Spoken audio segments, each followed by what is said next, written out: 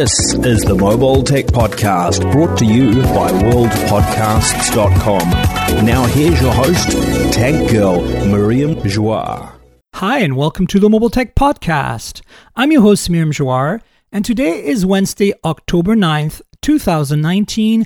My guest is Florence Ion. Hi, Flo. How are you? Hi, Miriam. How are you? I haven't talked to you in so long. I know. I'm so glad you're back on the show. This is great. I'm so glad to be back. We've got a lot of little itty-bitty news this week compared to like last week's big Microsoft news and stuff.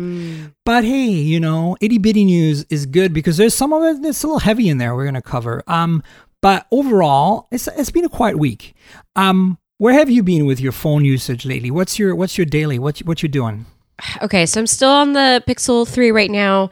I'm going to, as you can hear, I'm a little congested. So I came down with a cold, which has kept me not wanting to deal with anything except what I need to deal with.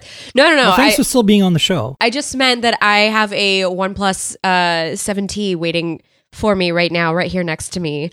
And I'm trying to jump on that because I just want to like use it, test it out, get into the gaming. But I just haven't, hasn't been a priority just yet. Obviously. Yeah. So. It's a great phone. I got it under embargo, reviewed it for Geekspin for Elena's publication, and of course had a little unboxing action for my own YouTube channel. We discussed it on the show 2 weeks ago with David Emel. Really amazing phone. I think the camera is going to probably be a little worse than what you're used to on Pixel, at least the main camera, because it's nice. I'm ready for it. You get the versatility of the other cameras, which is, sometimes versatility trumps quality if that's what you're looking for. So this is about the same in my experience as the 7 Pro was, which, as you know, was a major milestone in camera performance for OnePlus.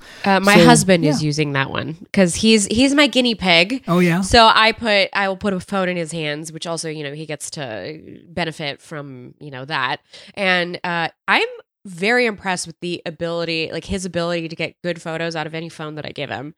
I feel he's very good. He's very good at that. He's good at framing. He's good at handling all the settings. Like he's much better at that than I am. And so I'm always like, wow, you got that out of that? Like, impressive. I'm that person too. Like, passersby sometimes give me their phone to take a photo. Like, I'm at some being a tourist at something somewhere because I'm taking a day off after my whatever conference that I've got flown to. Or they ask me, or I ask them, I say, hey, do you need a hand? Do you want me to take a photo of you guys? And I do it, and they're like, holy crap, this is so great. And I'm like, yeah, I just held the phone and framed the shot, okay? Like, yes. I mean, I think people don't do that though, Flo, right? No. Right? Yeah, this happens to me. People will be like, hi, can you take a picture? Because I like to hike. And so there's a lot of vistas, and we're going on a nice hike. And so people will be like, can you take a picture of us? And I'll take a couple of photos and they'll be like, wow, these are like Instagram worthy. And I'm like, you're welcome. I just tapped to focus. Did you forget you need to do that? Yeah, sometimes it's a good idea. Sometimes I don't even bother. It's like I can look in the viewfinder. I'm like, that doesn't look overexposed. It looks in focus. Done. But most phones today are pretty smart about that too. I really love the face tracking on a lot of phones, or object tracking in general, where if you have a moving object, you tap on it and it keeps tracking it, and it keeps the exposure and focus on that object, which is really great if you have moving kids and stuff. Can I bring up something just kind of somber, but I promise it's related. Sure. Tangents are encouraged, even somber ones. Yes. So we lost our cat a couple of weeks ago. Oh, yeah, I saw that. I'm so sorry. My condolences about your cutie. 15 years, it's hard. I know when it's you rough. spend 15 years with an animal. But the thing that I really appreciate is, I'm missing her, but I have so many high quality like shots and videos of her. You could see the quality has increased over the years with her, depending on what, I was using. But I'm so thankful for just all of that footage. And because I didn't have that when I was younger with the pets that I had as a kid.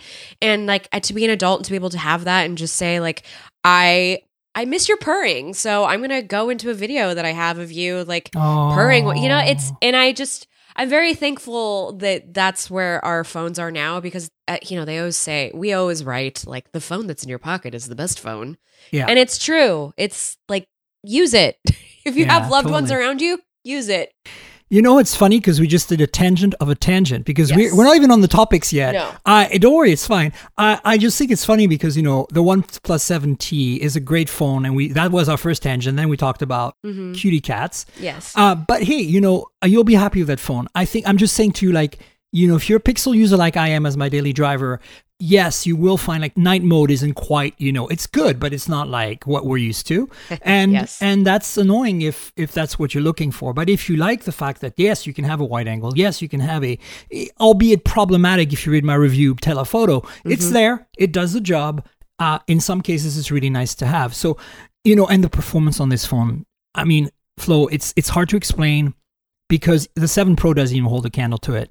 Like the combination of Android 10 and 855 Plus, all optimized by OnePlus. I have never felt a phone this fast in my life. It's uncannily fast. Oh my gosh, I'm excited. I do a lot of production on the Pixel 3 actually, and I know it's like mostly social media production, but it's a challenge. My Pixel 3 drives me nuts. Half the time it kills apps in the background, and I'm just like, what Yes. the fuck? I was in the middle of typing a tweet, and you killed Twitter. Like, Yes. hello, and you didn't back it up, of course, because now And I I'm- lost my tweet. And I'm also like one of those people who will watch like 90 Day Fiance while I'm doing, you know, I'll have like the picture in picture from my God, YouTube yeah. TV, and then, you know, like be doing stuff in the background because it's just, that's how I use my phone. And I would like to be able to do that without missing a beat of what's going on with these people who are trying to marry each other for visas. Anyway. Right. So back to the topics a little bit. Yes. I was gonna say there are 2 phones that I didn't list in my topics that are Okay. phones that have been in my pocket that are really interesting, that kind of related to the 7T in many ways because of their price point and their specs. And I want to just mention that because I have videos by the time this podcast is published, like unboxing videos on the channel on the YouTube.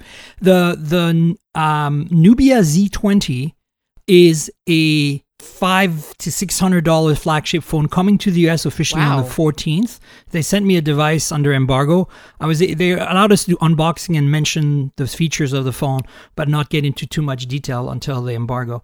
But basically, I already covered it on the show briefly, but I just want to remind people that it's coming because it's a really fascinating phone. It has 2 displays, one in the front, one in the back. So it doesn't have a selfie cam because you just flip the phone and you have a display in the back and you can use it.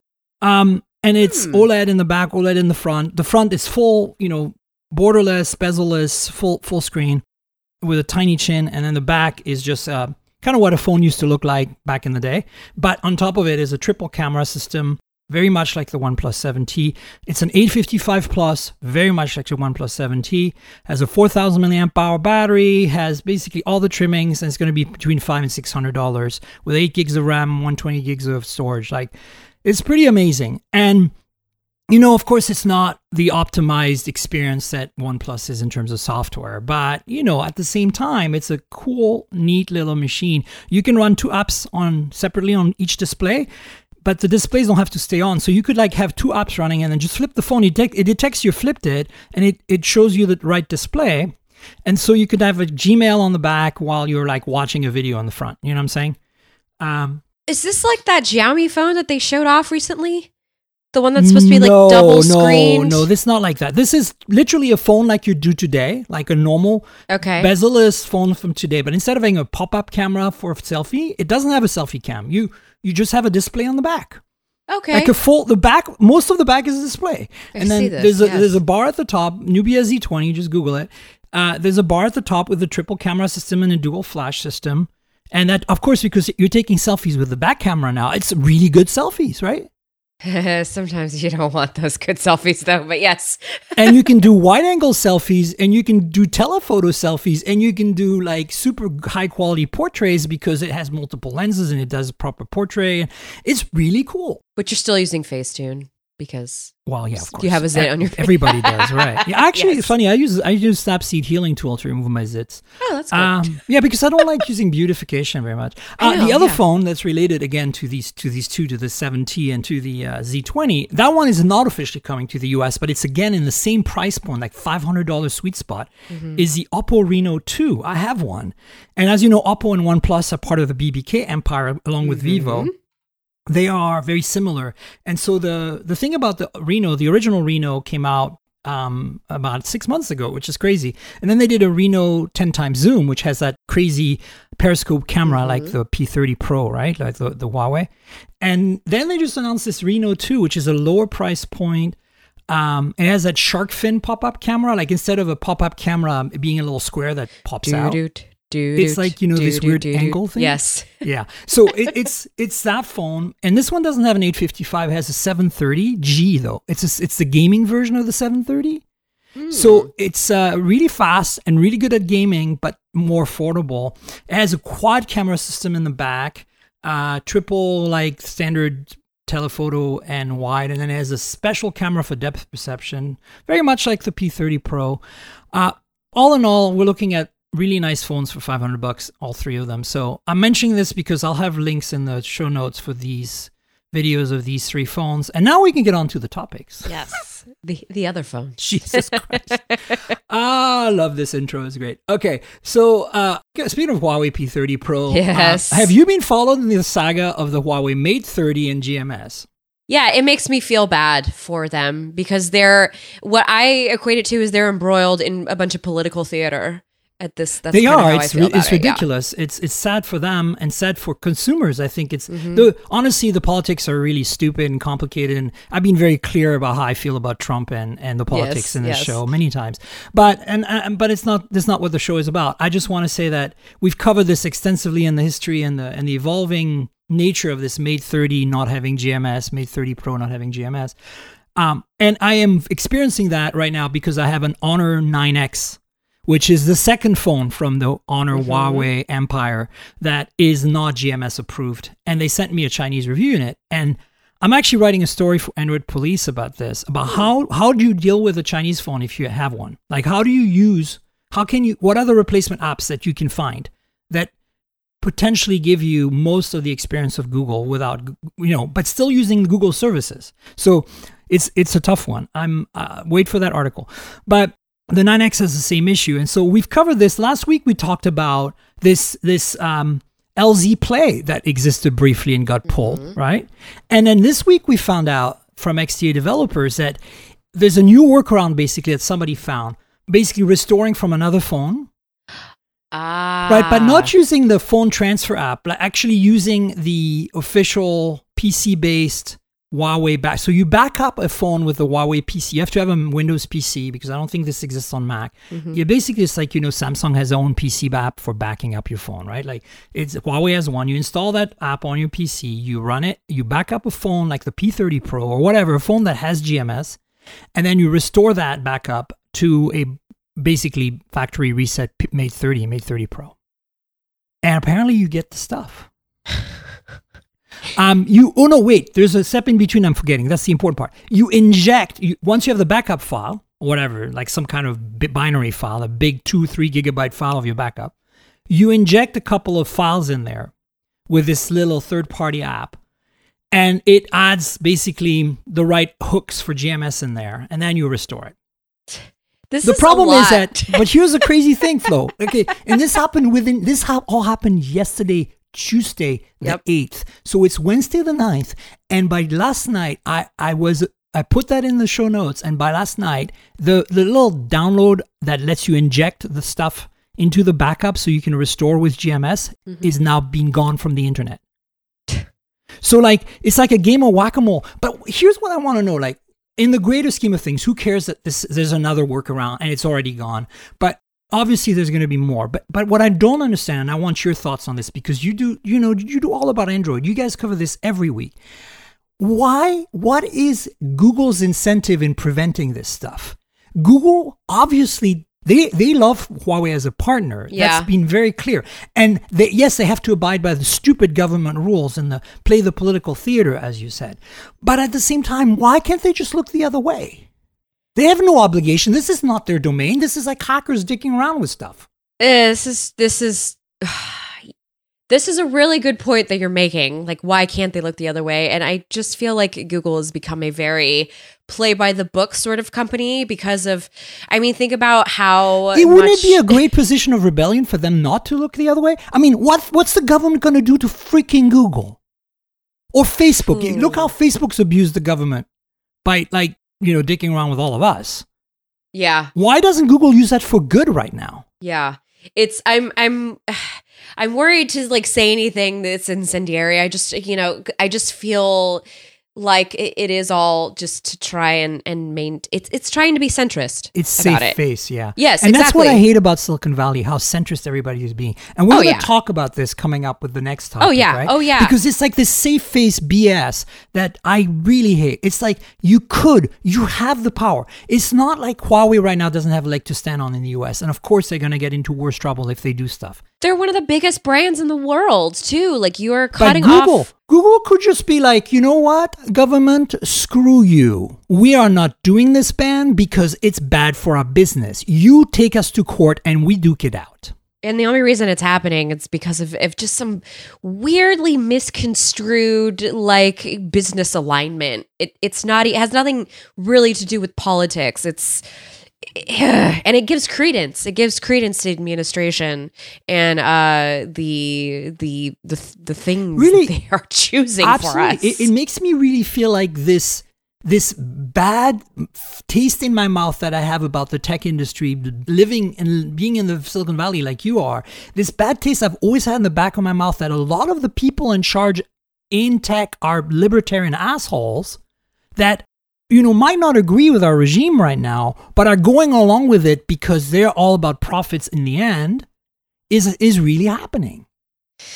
I mean, hashtag capitalism. Yeah, well, that's all I can think on. about. I agree. Look, I'm the first. I run my own business. If capitalism didn't exist, this wouldn't be as easy. Yeah, right. Like I get it. Like I want to make profits too, but I think there's a point at which a company gets big enough that's no longer a valid way to work. You have an obligation to the public. In the case of Google and Facebook, I hate to say this, and this is my perspective as somebody who grew up in Europe and Canada and believes in socialized medicine, or universal healthcare, depending how you want to word it. I feel like these companies are utilities at this point, okay? Now, I don't want to regulate the crap out of them because that's not very hopeful. Every time I go back to France where I was born, I have to deal with bureaucracy and I hate it. I hate it. I don't want regulation. But I'm going to say that at that point, if you're an exec of a big company like that, yes, you have to face your shareholders, but I think you also have to face the consumers and the good of everyone. And I think this country has completely lost perspective of this. Do you think it has also maybe to do with the fact that like Congress is going after Google something fierce right now? Yeah, and they're like, they don't want to rock the boat. That's because the regime right now is just like trying to find any little error that they can use to basically, balance out a situation where Google were to say, well, screw you, we're Google. And it's part of the political theater because it really is like California is seen as like the liberal beacon state. Oh my God, yeah. It is. It's all theater in the end. And it's frustrating for consumers because we just want good phones. Oh, hey, Fleet Week has begun. I hear a helicopter. It's going to be loud around here. Ours haven't started. I live by an Air Force base, and they will start commuting the jets from the Air Force base over to San Francisco real soon. So I'm about to be rumbled. There was a big freaking helicopter that went by there. Wait, you still have power then? In my little pocket of the Bay Area, I do. So I don't know if you folks know this. Some of you I know are abroad. There's a lot of listeners in India, but This is America in 2019. The utility that's pretty much a monopoly, but it's a private company in California, PG&E, who has been, extremely poor at managing its infrastructure, running itself as a successful and safe business. Yes. Basically, they made a big mistake last year that started a big fire that killed people, that burned half of California, and they decided to avoid the lawsuits that they would declare bankruptcy. And they were slapped by fines and by government scrutiny, government of California scrutiny at least. And nonetheless, they decided not to fix the safety issues that could start more fires. So what's their solution? They're turning the power off to 800,000 households, almost 1 million households in the greater part of Northern California, the populated parts of Northern California, to prevent potential fires because there's this big wind advisory because, as you know, climate change is real and the weather's hot and windy and dry. And this show. So anyway, the point is that I actually honestly thought you might DM me this morning saying I have no power. because I'm safely in the city of San Francisco, which is exempt of this for obvious reasons. But you are close to the edge, aren't you? I'm in a pocket of the northern East Bay, and next door they have the power off, and my entire county has the power off, but we don't, because we're in this little pocket that is apparently safe. Well, it's probably considered part of the military base, right? Or something. Or you're close enough to that you're part on the same grid chunk or something. No, I think it's just because we're sea level. And the places that are shut off are a little higher than us, like in the hills. And so we're not as surrounded by hills. But I do live next to a refinery, so I have other. Oh yeah, you're that. I didn't realize you were that close to the refinery over there. I mean, there's a lot of refineries in the Bay Area. Everybody just forgets about them. That's right, because they're hidden in beautiful greenery. I know. Basically, you're driving along. There's beautiful green hills, and then there's more beautiful green hills, and you're like, I don't think I saw. These are not the droids you're looking for. Yes, there is no refinery here. Yes. Anyway, so oh my God, the tangents. Where were we?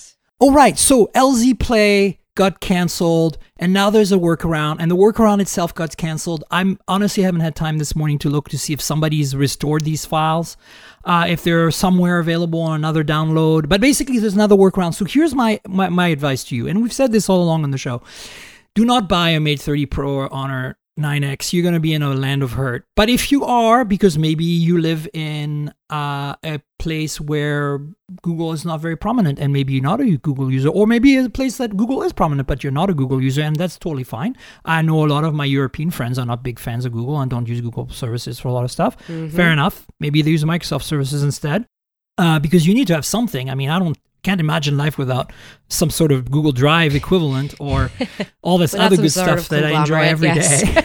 Right. So, I mean, the point is that if that's the case, then of course buy one. But I'm just saying, if you're relying on Google, these phones are not for you. And even though these workarounds keep coming through, don't think that this is going to continue being a game of whack-a-mole where you're going to be at the mercy of politics and political theater and these companies doing whatever they decide to do, Huawei and Honor, to kind of like outdo each other, stay with each other, whatever the politics at the time might be.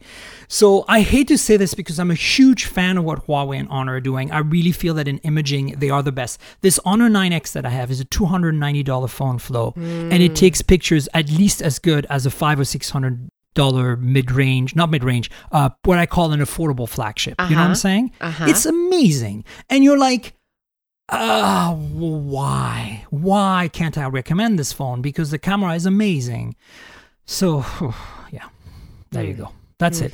So I'll put a link to the XDA forums article if you are brave enough. And, I suppose with my Honor 9X, I was going to try it, but then the files are gone away. So the takeaway, though, in my Honor 9X experience or adventure that I'm kind of documenting to write this story for Android Police on how to live without the Google mobile services on a phone when you are a Google mobile services customer, is that there is this thing called Aurora Installer or Aurora App Store.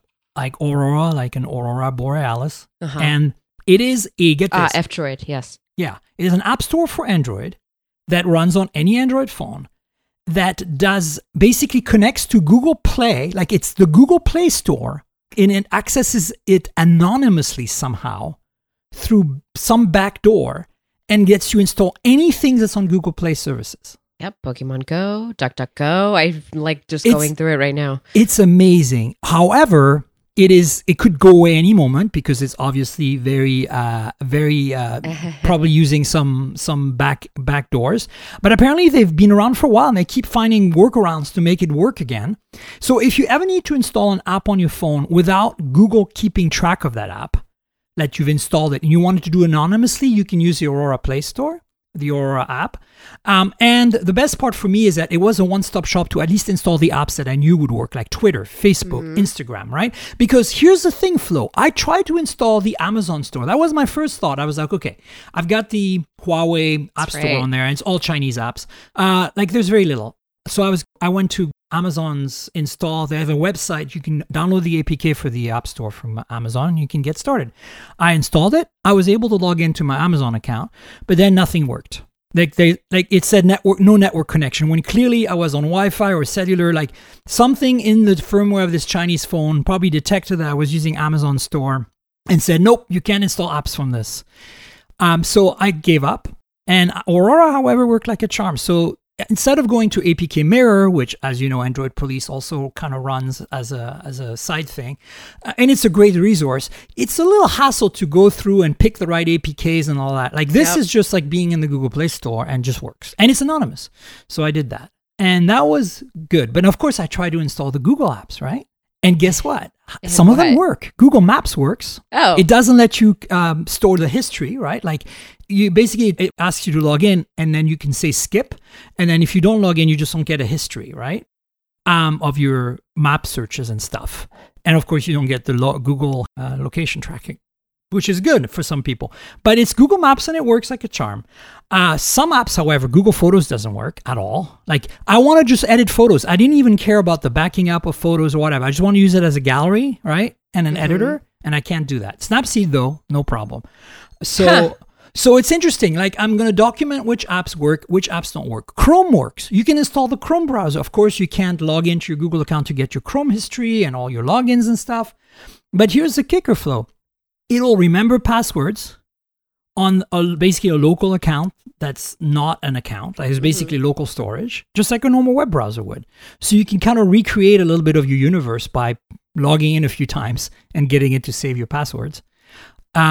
So not all is lost. Outlook is phenomenal from Microsoft as a Gmail replacement. Yeah, right. I've heard that. It is problematic because it's still not as good as Gmail. You can't do labels, for example. But at least it lets you read your email, reply to it, prioritize emails, all that, flag emails, all that stuff. And it works on multiple Google accounts, and it has a built-in calendar, so you don't need Google Calendar. And it works like a charm. Like it integrates with Google superbly. You have to install Chrome to be able to log into Google accounts with the Outlook app, because get this, the Outlook app starts a web browser instance for you to log in, right? Mm-hmm. As you know, Google does a lot when it's used by third parties. However, the built-in web browser doesn't let you connect. So you have to install Google Chrome, then make that the default browser. Then you can use Outlook to log into Google, no problem. That's a lot of hurdles. Nobody's I'm going to telling want you, to it's do going that. to be a really amazing article because it's just going to demystify a lot of the, it's no big deal. Because it's a huge deal. It's unfreaking usable. Well, it also shows how much we rely on one company to kind of make things usable for us. You know what I mean? Totally. All right, let's move on to the next topic. And this one's a big one. Oh, yeah. It's heavy. So It's I don't know if you saw, but let's start chronologically. Andy Rubin, the founder of Essential, the company who made the Essential phone 2 years ago, who also is one of the main people behind Android. He's kind of like the guy who created Android, although there's many other people to credit for Android, who also is the guy behind the Sidekick, which is a great product back in the day. It was. Right? He's kind of like in many ways one of the most influential people in getting into the smartphone world where it is today, just like Steve Jobs with the iPhone. Mm-hmm. And his team, of course, and the team that worked with Andy Rubin has come out of the woodwork with posting photos of a new phone, which we thought there's been lots of rumors of an Essential Phone 2 for a while. This is apparently has a code name or is named Gem, G-E-M, like a gem, like a rock. And it's really weird. Do you want to describe the phone for us? Maybe make that analogy with the various phones that we were looking at earlier? Yes. So those of you who have been using cell phones for a long time, now I went into the realm of cell phones around high school time, which was about 18 years ago for me or so. So this phone looks like the phone of the past, was the Samsung Juke. For Verizon users, might remember there was this long, skinny flip phone, and it kind of it was like a switchblade, and you would open it, and it would open to a full phone, and it was just this like skinny little phone that you would hold up to your face, and then you would kind of flip it back in, and it would just like be this little pocketable thing. So it kind of looks like that. It's this tall, narrow. I want to say it's kind of like an Android TV remote. It's just this very skinny little bar of a thing with a display on it, and it looks really small, actually. I mean, it does. Well, yeah, it's definitely like obviously doesn't fold like the Juke did. It's more like the LG BL40, which nobody probably remembers because it never came to It North wasn't an America. American phone, yeah. It was an LG Chocolate series phone, so it had incredibly great industrial design. But it was very skinny and tall, a touchscreen phone. It was a dumb phone, but it had a lot of smartphone features, basically like those KaiOS phones do today. We're going to talk about KaiOS in a minute. But the thing is, it's interesting. It has this crazy, like, shimmery back, like a lot of the Chinese phones do, like the Honors and the Huawei's. It reminds me of the LG, the LG phones that were at Verizon around like the late 2007, 2008. I had a phone that was in that exact orange hue. But the difference is this is like glass probably, and it's like that crazy, yes, it's not plastic. like it changes colored depending on which angle you look at it, and it's fancy and stuff. Yeah, they look like there's an aesthetic to it. I'm into it. It looks cool, and it has us scratching our heads going like, okay, what are they doing here with Android? There was a lot of rumors that this would be a primarily voice-controlled phone, so that, because the first thing you think of when you see this thing is, how do I type on this? It's not wide enough to have a regular keyboard. Then if you put it in landscape mode, it's super long, so it would be very awkward to type on. So perhaps this is their thing. You're going to use it mostly through voice, and then the UI looks very different. I don't even know if it's running Android. I assume it would, but if it is running Android, it's definitely heavily skinned. It looks more like a Wear OS, like with all these cards and things. It kind of looks like the Google Discover, really. It I was going to say it looks like Android Auto, actually, a little bit. Oh, you're right. Yeah, it totally does look like Android Auto. Yeah. Just with like little... So that's the news part. But there's so much more to the story, unfortunately, and it's kind of heavily loaded. I will link to in the show notes an Engadget article. I could have picked a Verge article. It doesn't matter. And somebody wrote an article when this happened on Twitter, when Andy Rubin tweeted these photos, and you'll be able to see everything consolidated as that we know in one place through that article. And that's the news part of the story. But there's another big part that's really troubling here, is that in between the Essential phone number 1 and this new Gem phone, Andy Rubin, got in trouble and was accused of sexual harassment by some women, and was ousted of Google, but apparently was paid a large amount of money at the same time. 90 million, yes. At the time, he was head of the robotics part of Google. And this is problematic because he has denied the allegations. And as you know, as women in tech, Flo, you can relate to this. There is a lot of sexual harassment going on, and a lot of people are looking the other way. And a lot of this pushing things under the carpet is happening, right? And this feels very much like the Google pushing things under the carpet. But the worst part is that Andy Rubin has denied the allegations, and now he's coming out of the woodwork. No single tweet since he denied the allegations. And it's not Essential that tweeted these photos. It's Andy Rubin that tweeted these photos. And so I have issues with this because I'm like, do I want to support a company who is pretty much equal to Andy Rubin in every way? Because, the company Essential would not have got the funding it did, would not have made Essential Phone 1, would not have failed with Essential Phone 1. Let's put it how it is. It was a great phone. I liked it a lot, but it didn't succeed in the market, etc. If the investors hadn't, if Andy Rubin hadn't been at the helm, because he's got that reputation of being the founder of Android, and people pay attention when somebody important like that makes a new device. So I'm wondering if we as media journalists should support this next endeavor, because this guy has basically tried to brush these sexual harassment allegations under the rug, and yet it's still hanging there, and Essential is highly associated. In fact, he tweeted the photos himself before Essential did. So that's my issue with it, and I'm not the only one. David Ruddock at Android Police, the editor-in-chief, wrote about this, and I will link to the story. I want to know how you feel about it. So it's very multifaceted for me. First of all, I think it's... You know how a lot of folks kind of get upset that, for instance, some publications like the New York Times will tend to post a lot of opinion pieces from kind of conservative folk, or like they'll post things about like how, they'll just post things that are not moving society forward. That's how I'm going to put that. That's kind of how I feel being a journalist in this realm. I feel like we don't necessarily need to support something. We can report on it. Correct. And we should report and hold accountable the fact that this did happen. I mean, there are some publications out there that like mention this news without any mention of the controversy that it was surrounding Ruben, which about a year ago, by the way, because when he tweeted about this was around October 25th, 2018. So it was a year since that New York Times article came out, kind of talking about everything that had happened, how... And it's the New York Times. Like, I mean, look, they did the research, they had... and sources that, backed a lot of these allegations.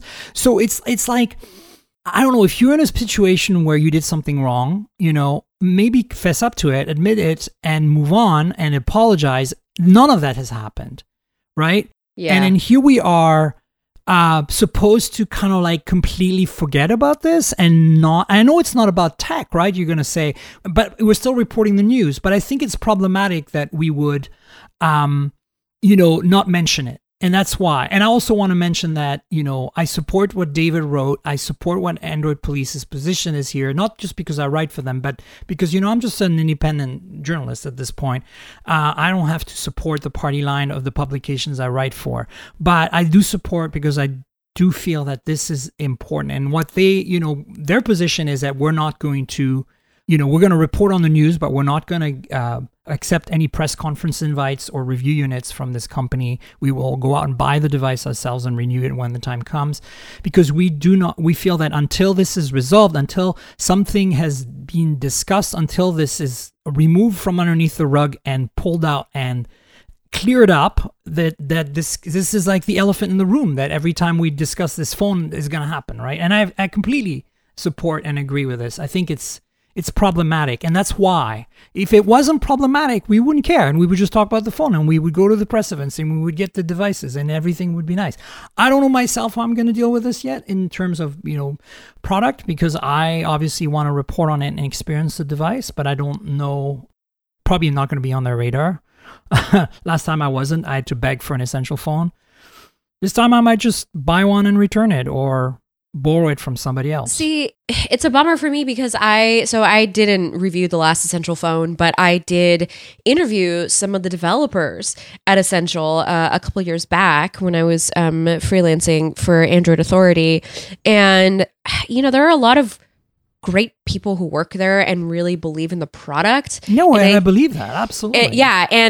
And I think it's unfair that Ruben takes away the controversy surrounding him, is taking away from the people who actually worked really hard on this technology, worked hard on this new UI. That is really unfortunate. I wish there was a way that Essential, they should have taken the press for this and just posted it publicly from the official Essential account versus letting Ruben take this over. And I think that's another way where it's just very frustrating. It's like it's kind of the Woody Allen effect. Exactly. The whole thing is very problematic. And I think that those who are not acknowledging this right now are doing a disservice to both the tech industry, the tech world, the consumers, and most importantly, women, right? Women in tech, women in general. It's like, as a woman in tech myself, as you a woman in tech, it's like, how can we work in this toxic environment ourselves, right? Knowing like these people are protected. These people are being protected right now. And I want to be clear, they're being protected because people are looking the other way, not, and looking the other way is toxic sometimes. And this is exactly what's happening right now. That's why I think we need to take a stance. And I will let you, this is very complicated and difficult stuff. I will let you read what David Relic wrote at Android Police, because he put it in really succinct and well put words. And I could have written the same thing because I feel the same way. But I'm not going to, because it's already been done. And I'm just going to say, here you go. Check this out. I'm not looking the other way. This bothers me, despite the fact that I'm super excited about this gem phone and what it might bring to the table and how cool it might be. And also, I just want to say it's very important for folks like David Ruddock to be calling this out specifically, because oftentimes some of us maybe don't feel supported in this industry by some of our male colleagues. And so it is good to see support in this manner. And I also want to say that whatever is happening here with Essential is not good PR, because a PR person needs to look at this and go, okay, so I'm going to put this person that people now kind of people refer to now as a predator. I'm sorry to put that out there. No, I think that's totally fair. Yeah, I've seen a lot of commentary. I use the words, I use the alleged sexual harassment sentence because I'm trying to be as fair as I can, because until he apologizes or we have more clear facts from another New York Times story, we can't really say anything else. But I personally, if you talk to me one-on-one, use different words potentially that start with the letter R, and that's where I'll leave it. Yeah, it's, well, and I'm just quoting the commentary that I've been reading across the web, because I've been looking through the comments on the different articles, like to see what people are saying and just kind of studying that. And if you are the PR for Essential, you need to go read the comments and see. It is polarizing. Yeah, half the people are going, wow, this is a very interesting UI, like perspective, a very interesting way to take the mobile UI. And it is met with a commentary of, but do I really want to buy like this phone or support this product from this person who has been completely unapologetic about any of the allegations made against them? So it's difficult. And yes, I know for a lot of folks, they're like, well, this is just like a difficult time. And this is like post Me Too. But yeah, so take that in consideration if you're doing PR.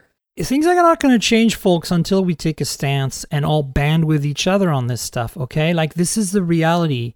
Instead of, again, looking the other way is violence, okay? Looking the other way, not supporting women in tech, women who are getting harassed in whatever line of work, anybody that's being at the mercy of these predators is basically you saying what you're experiencing is not important. And that's bad. And so that's why we have to bring it up, because technology doesn't exist without culture and people behind it, right? Mm-hmm. You can't look the other way at this stuff. It's like you can't look the other way at politics and climate change and all this other stuff when you talk about tech. This is a very well-rounded episode. Right? And, I know this is not the kind of light, fluffy stuff that you might be able to talk about on some other shows, but I'm glad you're here, and I hope this is not making you feel uncomfortable. No, thank you for having me here. It's I'm a lot louder about it here than I would be in other places, but I think it was very interesting to see the way that this is. But just going forward, speaking about the UI in general, I want to see more of this kind of innovation from other companies. We were talking about what's going on with Huawei, with like not having a GMS, and we're talking about these Chinese OEMs that are kind of like trying to make strides. And I think we are seeing a lot of strides in hardware, the shark fin camera, the pop-up camera, all the lenses that are being bundled in on phones. Dual screens, folding phones. Yeah, that's great. But what about UI? Like we can change the paradigm of how people use phones, actually. We just have to teach a new way that people want to use them. And so I am curious about this effect that Essential is working on. And I want to hear more from the developers who are working on it, not from the face of a dude. Yeah, a dude that is problematic at best. And so here, so that's kind of what we're saying. This is exciting. We're cool about it. We want to find out more. This is cool, but there's lots of problems. And if we don't discuss them, we're doing a disservice to the entire universe right now. And you might not see that, you might not understand that, but I really strongly suggest, if you don't get it, read the story by David, linked in the show notes, and think about it. Think about it for a while and figure out why you feel so uncomfortable having this conversation. Right? And just for the record, the photos that Essential posted on their official Twitter account, very profesh. The colors stand out a lot more. They're like edited photos, That would have been a nice, I think, way to put it forward before Andy Rubin's hands all over this UI. Yeah. Dirty, dirty hands. That's a good way to leave that, I think. Yeah, let's move on. Wow, this show flow. Jesus Christ. Sorry, this is what you get for having me on. I'm not religious. I just swear by Jesus a lot. Me too. There we go. We lost a few more people. Digging in there. All right. So let's see. The podcast topics. I lost the place I was in. I think it was Nokia we were going to talk about. I just want to talk about, okay, so a few reviews came out of the Nokia 7.2 recently because it is now available in the US, and I think there might have been an embargo or something. I have a review in it. I have it here. I've been using it for a few days. I didn't get it under embargo, but nonetheless, this is a phone that was announced at IFA and is very much a mid-ranger, $350. And it's, put forward by Nokia as definitely a mid-ranger. I think it says Snapdragon 660 or something in there, or 650, 670. I don't remember. Look it up. But the point is, it has a lot of camera and imaging features. And of course, that's how Nokia placed it. It's not a pure view device, I don't think, but it has Zeiss optics and 3 lenses in the back. 48 megapixel. Yeah, one of them is that super popular IMX 586 or 582, depending on which version. That's Sony sensor that's found on like the OnePlus 7T, OnePlus 7 Pro, the Oppo Reno that I just talked about, a whole bunch of phones now. Lots of phones have this sensor. It's a really good sensor because if you've got the right software on it, it just performs like a champ. Mm-hmm. However, after using this phone for a few days, it's Android One, it's pure Android, there are a few things that make me scratch my head, right? Like when I see what China is producing at that price point, I don't know if you're familiar with this, Flo, but there is the Xiaomi Mi 9T and Mi 9T Pro, as well as the twin, same exact phone, but just branded differently, Redmi K20, K20 Pro, which cost between $280 and $400 depending on which processor they have, the 730 or the 855. And these phones completely obliterate this Nokia 7.2. And I'm saying this because Nokia, even though it's a Finnish company, HMD Global now, it's still, the phones are made in China by Chinese manufacturers with Chinese things, et cetera, et cetera. So you're essentially, you're paying the same amount for less hardware, but Google, Android One at this point. And I'm not sure how I feel about that because honestly, once you put the, like a Nova launcher and the Gboard keyboard on those Xiaomi phones, those Redmi phones, you're getting basically the 855 version of the phone that costs around $400. You're basically getting a OnePlus 7T for $200 less. Wow. In terms of performance, once you skin them yourself. Like, they are so good. They're top-of-line flagships with large batteries, state-of-the-art processor, tons of RAM and storage. They have headphone jacks, which is a bonus. They have pop-up cameras. I mean, the whole 9 yards. They have triple camera in the back with that Sony sensor. So that's why I'm like, how do I resolve that this phone costs $350, has a Snapdragon 600 series, and has a small battery, 3,500? 3,500, yeah. And I'm like, like if it was $250, it'd be all over. I'd be like, this is great with a Nokia, with Android One, but $350. And then I tested it, I started using it. And honestly, the camera doesn't blow me away. It's good, but it's not Google Pixel 3a good. So you agree with Corbin Davenport's headline on Android Police? Yeah, the Pixel 3a is the same hardware essentially, but straight from Google, and the camera just totally obliterates this Nokia. And it has updates, software updates. And it has, better yet, it has Android 10 already. Yeah, exactly. And here's the kicker. Here's the thing that really gonna piss you off. Is that, it has a lesser piece of camera hardware, but it takes better photos. Yeah, no, it doesn't have the versatility because it doesn't have a wide angle. Yeah. But the third camera on that Nokia 7.2 is a 2 megapixel, basically depth sensor used for bokeh. And I have to admit, the portrait mode on this Nokia is very nice.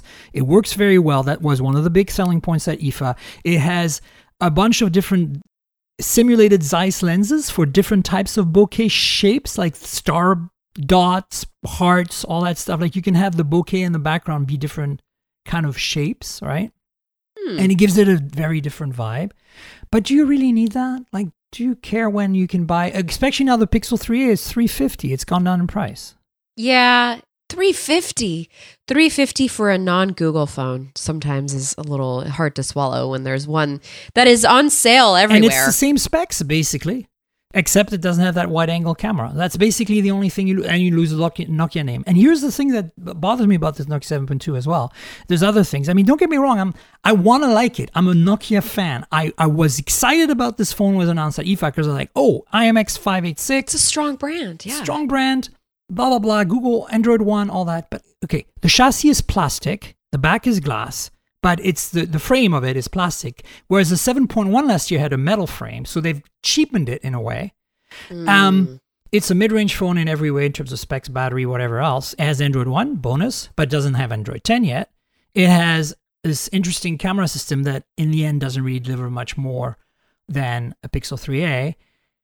So I'm like,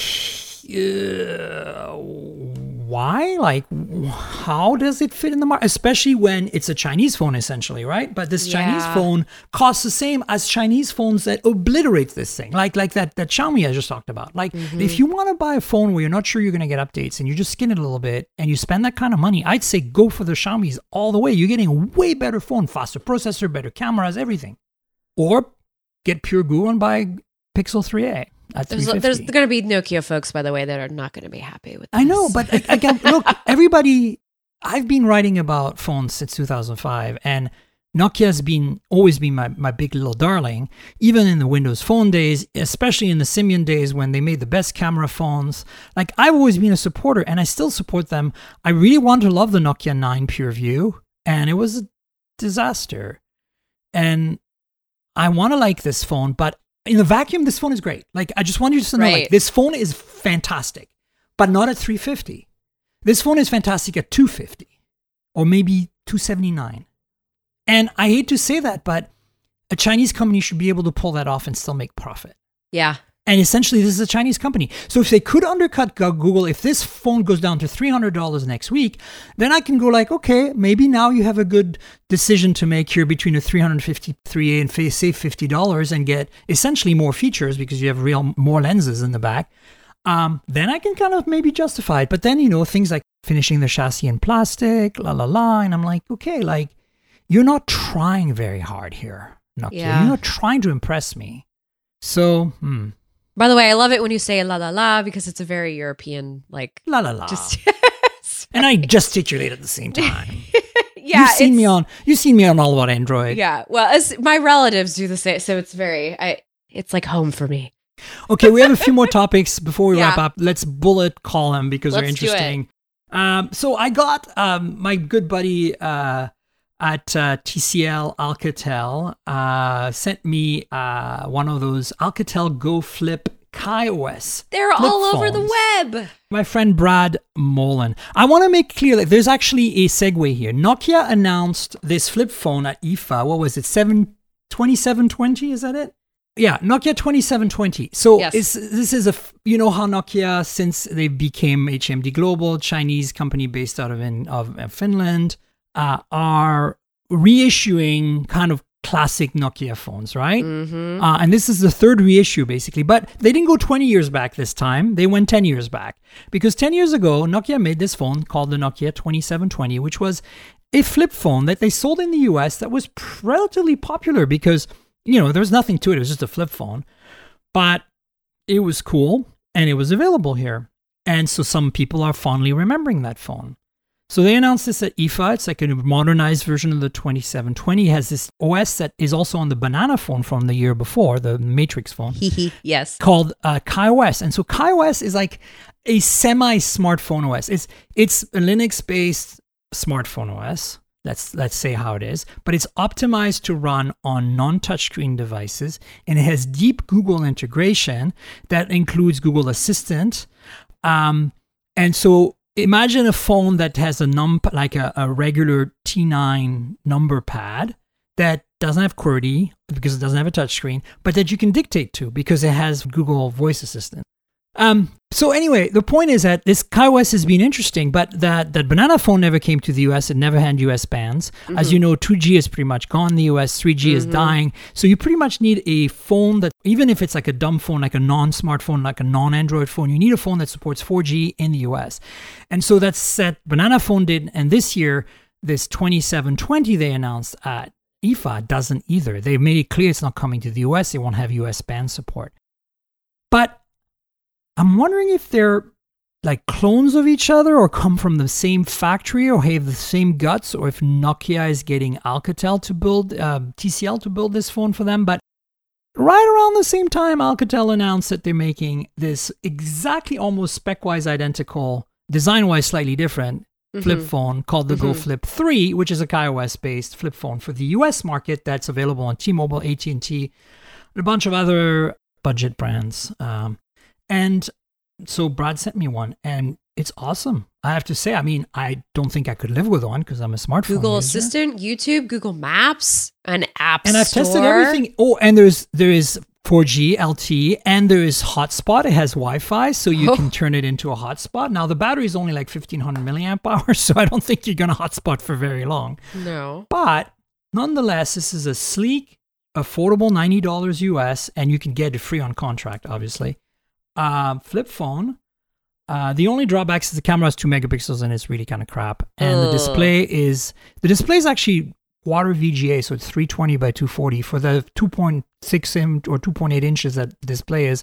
It's perfectly enough resolution. The biggest problem with the display This is is like that my college phone. it's not IPS. It's not an OLED. It's not an IPS. It's just an LCD, and it's washed out. Like, it has incredibly bad viewing angles. It completely washes out in direct sunlight. There's a display in the front as well, and it's color as well. It's a smaller square display. It has a headphone jack, has micro USB, takes nano SIMs. Has micro SD, has only 4 gigs of internal storage, 512 megs of RAM, and a Snapdragon 210. Wow, this just takes me back to college. I'm sorry, because that's what I was using in college. My point is that, look, if you want a phone that gives you access to your Google stuff, albeit is a little harder to use because you have to either dictate or type T9, which is really hard for a lot of people. In this day, yes. And also not have a touch screen, which is really weird. You always want to tap the screen, like trying to touch the screen on this thing. If you want just like a weekend phone that is completely a burner, that you don't have to worry about dropping and breaking and throwing in the lake backs, and then you get a new SIM on Monday when you come back to civilization and put it back in your smartphone and you're good to go. This is the phone, because like I put my own T-Mobile SIM in there, and it's a T-Mobile phone, so it works. You don't need special plan or anything to make it work, and hotspot works, and everything works. So you have Google Assistant. More importantly, like you can just push a button and talk to it and say like, "What's the weather?" and it tells you, what's going on. Turn on the lights. You can type a text to someone real quick by just telling Google about it. You can check your email. You have Google Maps. You have YouTube. So I mean, and there's Twitter and Facebook as well, because the iOS has an app store.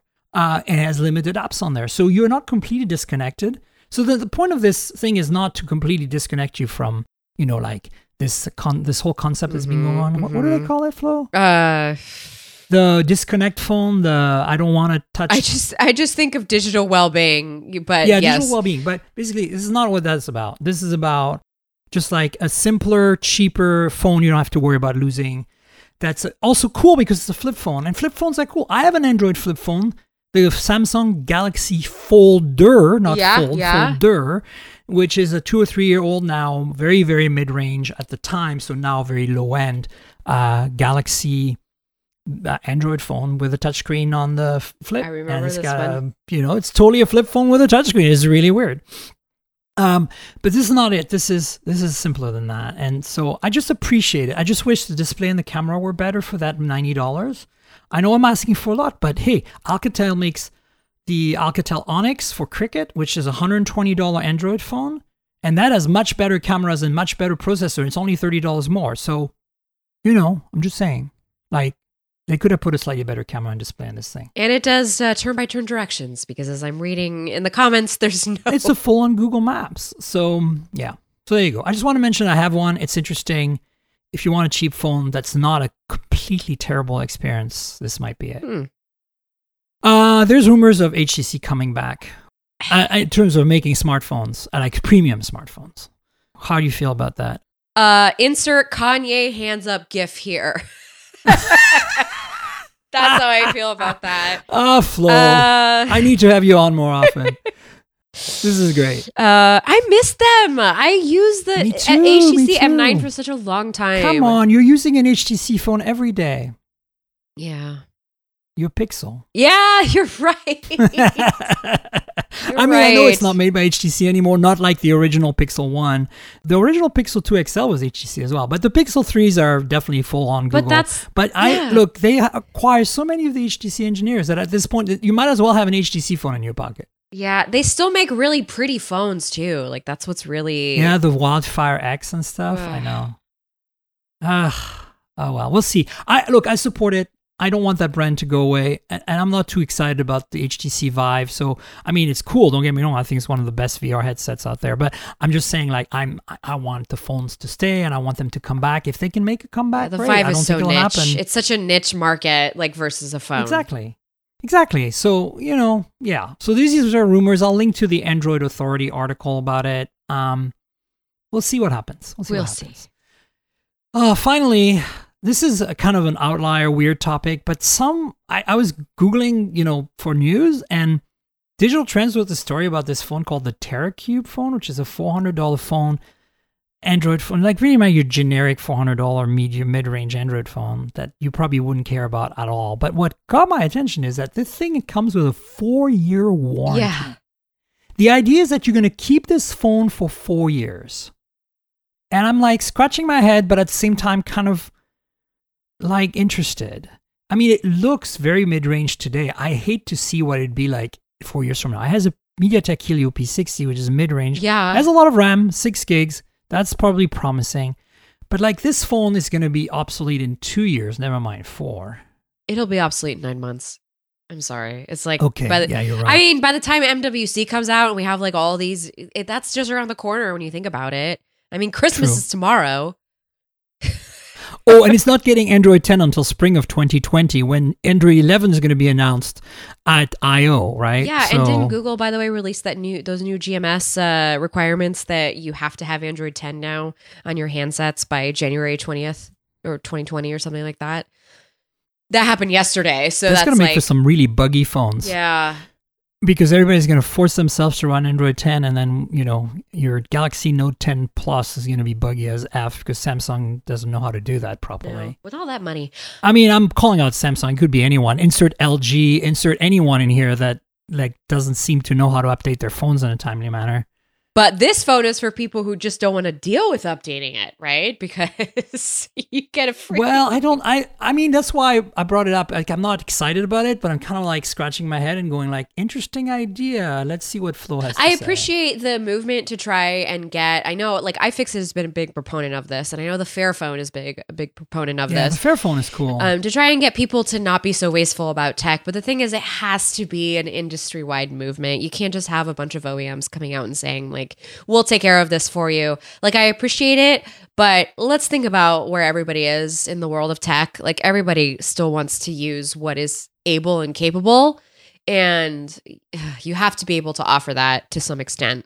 It'd be more helpful if the big OEMs would just make their stuff serviceable, honestly. Yeah, exactly. I mean, look, normally I would have like whatever mid-range phone for $400. Screw you. I can buy a Pixel 3a and it'll last 4 years. Trust me. Yeah, Google will update it. Yeah, I'll put it in a big beefy case. I will baby it every night. I will rub its back. I won't take it into the shower. I love you, little Pixel. You are the best. You're so good. You're gonna stay with me for 4 years. Like I really don't see what's the big deal here. But I'm gonna smother that poor Pixel 3a. It needs to leave the house and see the world outside. It's interesting to me because as you know, and like making phones is such a narrow profit margin these days that I don't understand all these companies are coming out doing like, even like back in the day, Nextbit and stuff, it's like how can you even think of going into the phone business right now? Yeah. When Xiaomi is selling essentially a flagship for $400. Yeah, it's like starting a makeup YouTube channel. It's just oversaturated. Yeah, and that's why I'm like, good luck HTC with that comeback. I want you to, but who knows the HTC brand at this point? Yeah, well, nobody knows the Nokia brand either, so I don't know. I don't know if that's necessarily a problem. Yeah. If they make a cool phone, people will come, right? It's like now that OnePlus can be bought at a carrier, T-Mobile, and at another carrier, Sprint, for the 7 Pro and 5G. Used on Verizon. And used on Verizon. Oh, by the way, the Nokia 7.2 works on Verizon. Oh. That's good to know. Not CDMA, but it does VoLTE, supports LTE properly, so that's good news. I'm actually surprised, Flo, how many phones do that now. The Axon 10 Pro I reviewed a while back for Geekspin, and now actually putting Verizon SIMs in my unlocked LTE-only non-CDMA phones just to test if they do VoLTE on Verizon, because a lot of them just do. And it sounds great. It works fantastic, except as soon as you're in a 3G area, you have no service. Oh. Right? I mean, that's the reality. People don't realize that, yes, you can use a OnePlus 7T and OnePlus 7 Pro and OnePlus 7 and even a 6T with Verizon, no problem, but you'd better have LTE because otherwise you're SOL. I think it will roam on AT&T for voice calls, but data is gone at that point if you're no longer in coverage. That might explain why I have service in areas with the Pixel 3, which by the way is unlocked, versus my husband who's using the 7 Pro that I gave him, because sometimes... Oh, that's totally what it is. Like, it does not have CDMA. Like, that's one true. thing. Like, you have to... I'm very clear in my reviews that I say with Verizon support without CDMA, meaning like you cannot use this phone in a big chunk of the US. Like, it's like buying a T-Mobile phone today that doesn't have 600 megahertz support. It's like, good luck with that. Yeah. All right. Whew, what a show. I know. Flo. What a show. We did it, though. I think we survived this. Yes. Somehow. This was great. Thank you for like engaging me in all this conversation. It was really, it's a good tell of how this industry is progressing and how different it is than it was even 5 years ago. I mean, when I invited you, I was like, I haven't had Flo in a while. I wonder if she's available. And then this stuff happened in the last 2 days and I'm like, oh, crap. And especially this morning when I woke up and saw David's article, I was like, we need to talk about this. I'm actually glad I don't have a dude on the show right now. Not that, no offense to dudes, right? To my dude friends. I love my dude journalist friends. They're really great. But I'm just saying, like, having another woman voice on this show talking about this very problematic thing is kind of perfect timing, honestly. Yeah. Yeah, I know. It's a heavy stuff. Yeah, it is. But you know what? We're here. I'm still showing up every day.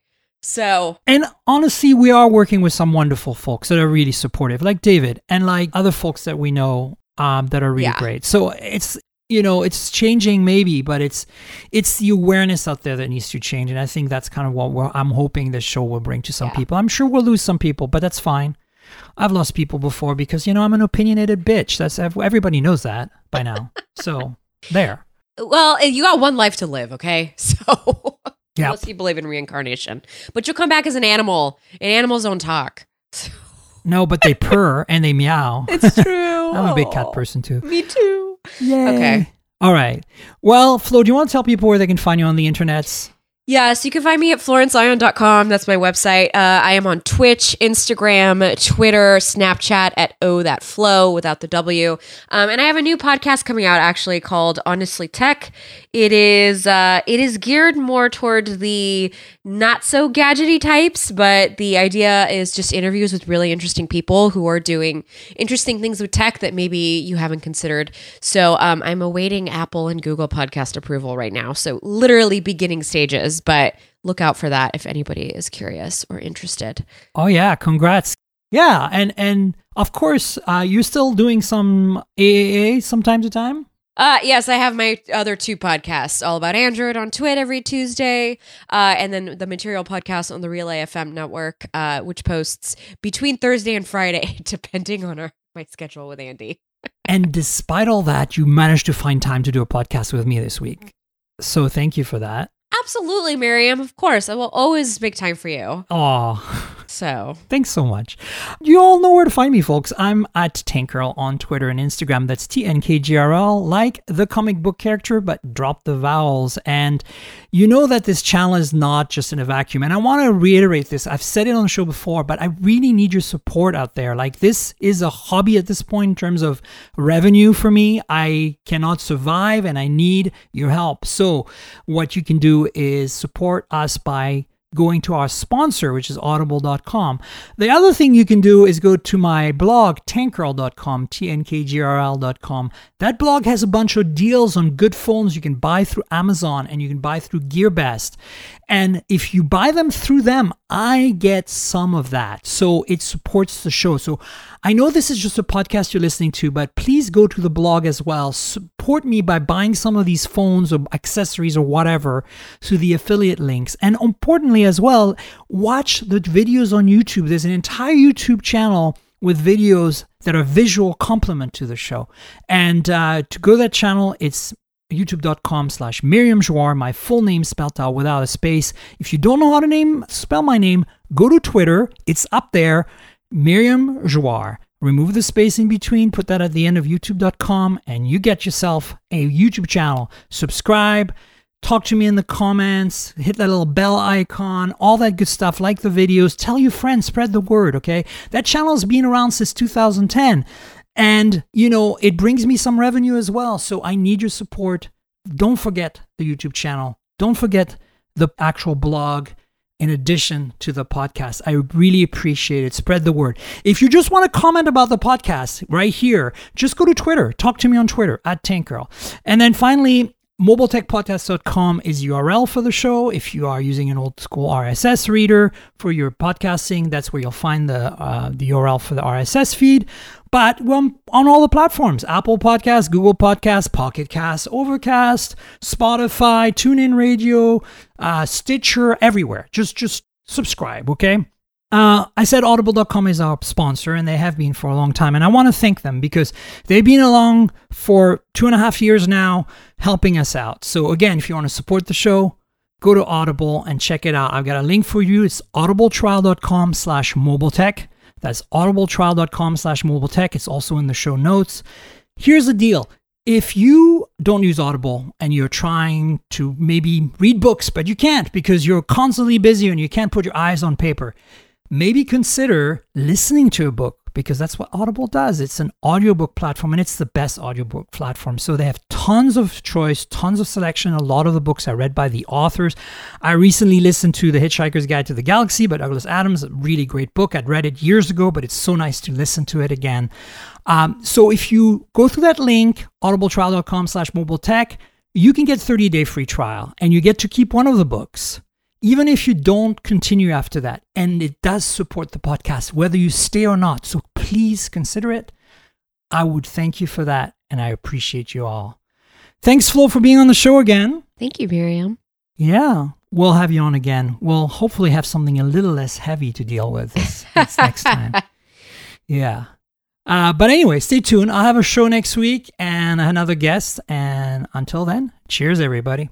This has been the Mobile Tech Podcast with Tank Girl, proudly presented by worldpodcasts.com. You can visit us online at mobiletechpodcast.com.